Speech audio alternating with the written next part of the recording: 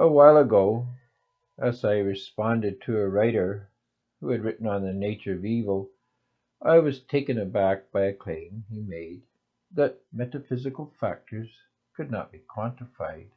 I pondered on what is more metaphysical than numbers and money. I had, of course, explained that answering if evil existed was not as important as answering the question as to if evil was quantifiable or not. If evil existed and could not be quantified, its existence was moot. To be honest, I forgot that people still thought as he did.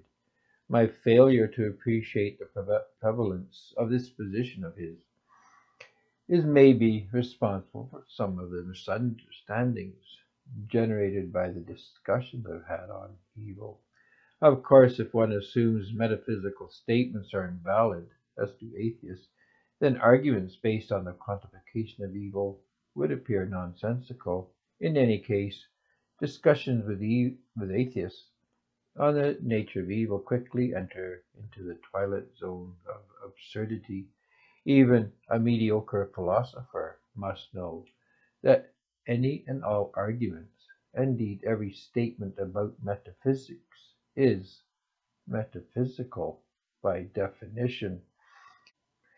Atheists cannot claim metaphysical statements are nonsense, nor even take a position regarding metaphysics without taking up a positive position regarding metaphysics. Atheists cannot claim all truth is empirical or non metaphysical without creating a self-refuting metaphysical statement. The claim all truth is empirical is a metaphysical, i.e., not empirical, claim. The real truth is that empirical truths and secular ideas are synthetic and by nature contingent. In other words, by their very terms of existence, statements that are not metaphysical or are not analytical are relative, not absolute. Any statement about absolute truth or any absolute statement is a metaphysical statement. All absolute truths or absolute statements are metaphysical statements about metaphysical truth. All total and absolute truths, then, are metaphysical. Seculars cannot even argue the invalidity of metaphysics without engaging in metaphysical arguments. Non metaphysical philosophy is therefore nothing more than opinion. Even non metaphysical statements are self refuting or meaningless. To say truth is relative is to self-refute the claim, because truth is not relative. If the statement is relative, it is not true, unless it is meaningless. As in the statement, it may be raining. If this does not give you pause, then try to understand. Metaphysical statements are true, or there is no truth worthy of the definition. This conclusion, interestingly enough, was not developed by theists. The main proponents of this position were the most decisive and intelligent of all atheists. The logical positivists, also known as the Vienna School, were the people who developed these findings. In attempting to prove that all metaphysical discussion was meaningless and that all metaphysical claims were unprovable by the methods of empirical science, the philosophers of the Vienna School demonstrated they were in fact doing metaphysics. And if they were not doing metaphysics, their findings were rendered meaningless. This was when atheists gave up attempting to defend atheism and retreated into philosophical apathy. And this is where they remain to this day. And this is why the new definition of atheism as the rejection of all philosophical statements about God was created. They cannot defend atheism nor make arguments against metaphysics without arguing metaphysically. So it is logically impossible to make statements without these being metaphysical or tautological or meaningless. Empiricism could not and cannot buttress claims made about the empirical method using empiricism alone. However, the inherent failure and unverifiability of atheism in the secular position is a far cry from proving that evil can be defined, quantified, and measured, or validated in a quantifiable way. The first step toward defining evil and towards understanding how it impacts society is to comprehend its counterpart. This definition or description of good that we're going to make will sound rather strange to most ears. Understanding evil requires we understand a little something about reality and ownership. We own what we author. We do not own what we do not create, and we have no claim on anything created by others. This means anything we did not ourselves produce, we do not and cannot own. Hopefully, you will see this creates serious issues and problems. If you do not think a paradox has been created by this statement, you did not understand what was said about the nature of ownership. Even so, it ought to be obvious to everyone. No one created the natural world, at least, no one who is living on it. No person created the air, land, or water, and as a consequence, we have no right to it. These natural goods are gifts given to us for personal use. We do not own personal goods or things we need for personal use, but the issue is moot and need not be discussed, other than to say God permits the use of what He created for personal use, and no one can dispute this and continue to live. Let's move a bit further ahead. There is not much on this planet that is useful to us without it being modified or processed in some ways. Plants in their natural state do not produce large crops, and animals in their wild state are difficult to kill and do not always produce more caloric value than what is burned during the harvesting. For the sake of civilization, mankind has had to claim land, plants, and animals and tools and machinery to make development possible. Just to move away from subsistence, mankind had to exercise a sense of ownership over the earth. So let's move on from here then. The problem man has encountered in developing civilization is the wide range of abilities between persons. Some people cannot sustain themselves, and others are so clever they can literally develop ways of thinking and doing things that change the world. The weak need to be helped by the strong, but the extraordinary person also deserves compensation and recognition for what he or she achieves or has achieved. But how to do this? Do we permit the individual to define his own level of compensation, as happens in capitalism? Or do we put recognition in the hands of the state, as communists do? Think of the first man who chipped out an arrowhead. He did it to make himself a better hunter. Perhaps his tribe saw wisdom in permitting this hunter to remain in camp and focus on making arrow and spearheads for the tribe's use. The artisan no longer made arrowheads for personal use, yet what he was doing was not that far removed from personal use production. The village wisely created what economists call an example of specialization. The best hunters hunt, the best foragers forage, and the best arrowhead maker makes arrowheads. It is when an arrowhead maker claims a quarry, the rock quarry, that is, as his own, and uses monopoly power to gouge the tribe. When the activity of one member becomes so overvalued that he or she becomes wealthy at the expense of everyone else, that is when we need to consider an injustice is being done. It is easy to see Og never made the flint from which he is gaining his wealth. What gives him the right to claim the entire supply of flint as his own. Indeed, to get technical, what gives him the right to even sell arrowheads? He is not the sole owner. Like a house with a lien attached, the seller cannot sell the property unless the lien holder is notified and agrees to the selling. The arrowhead is disputed property. No one disputes the design and work is not the property of the artisan. But Og is not selling the design or the work.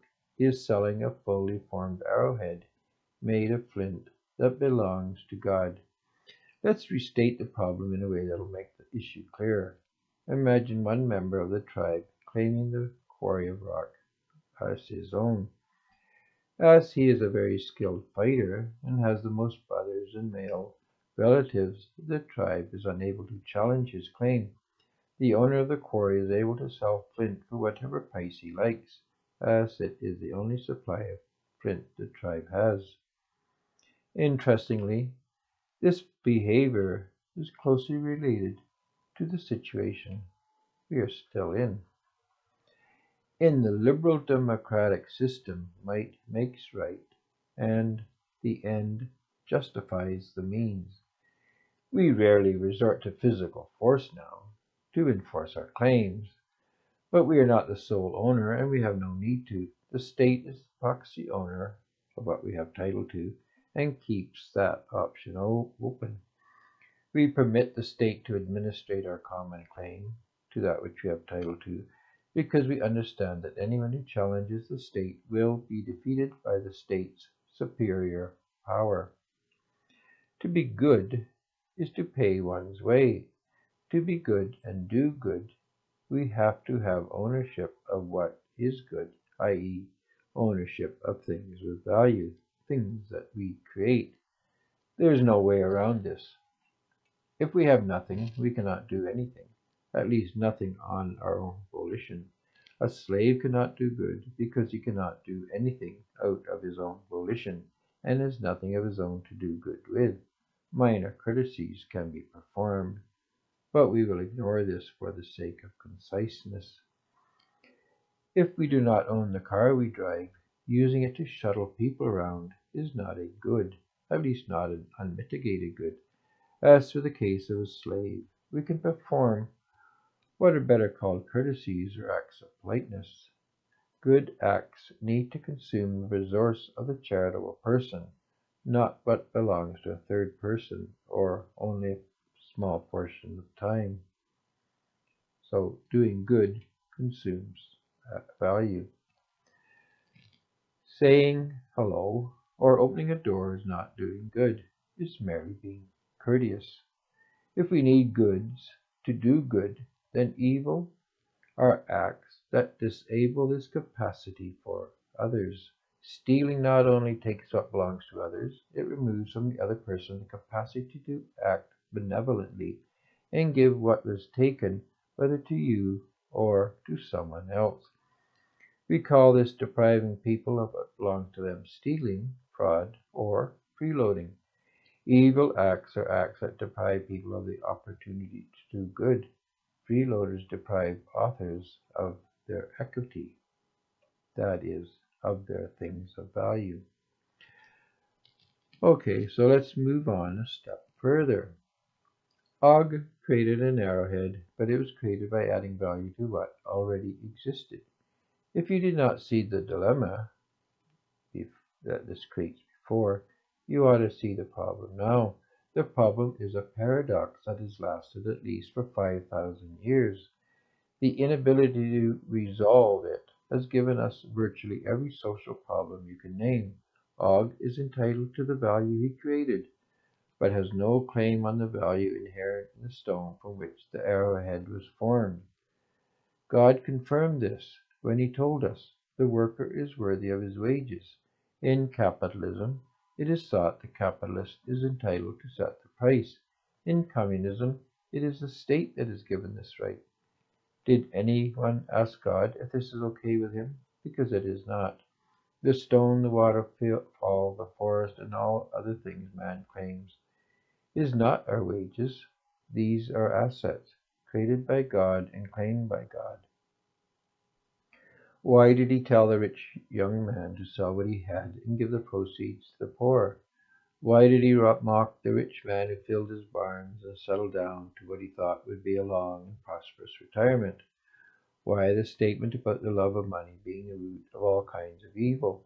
We cannot clear cut a forest and put whatever price we wish on the lumber and keep the proceeds for our own use. At least, had we given 10% of our earnings to the church, we might be forgiven, but it still does not make the action itself right.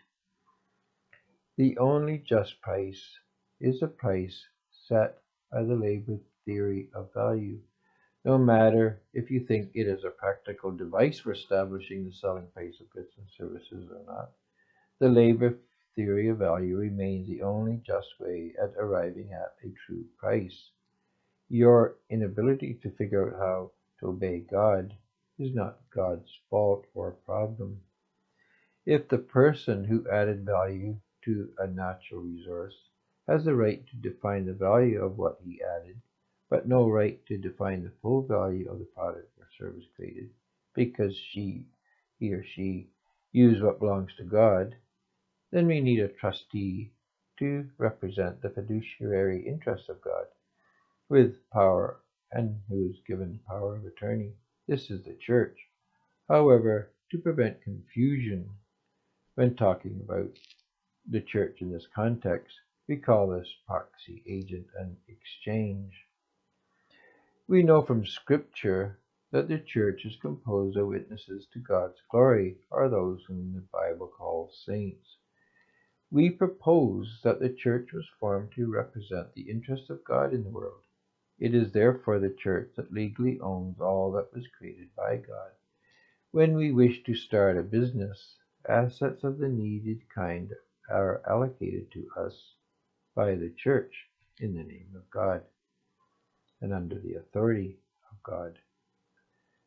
We do not own these assets. All capital is owned by the subsidy created by the church to serve as owner of record.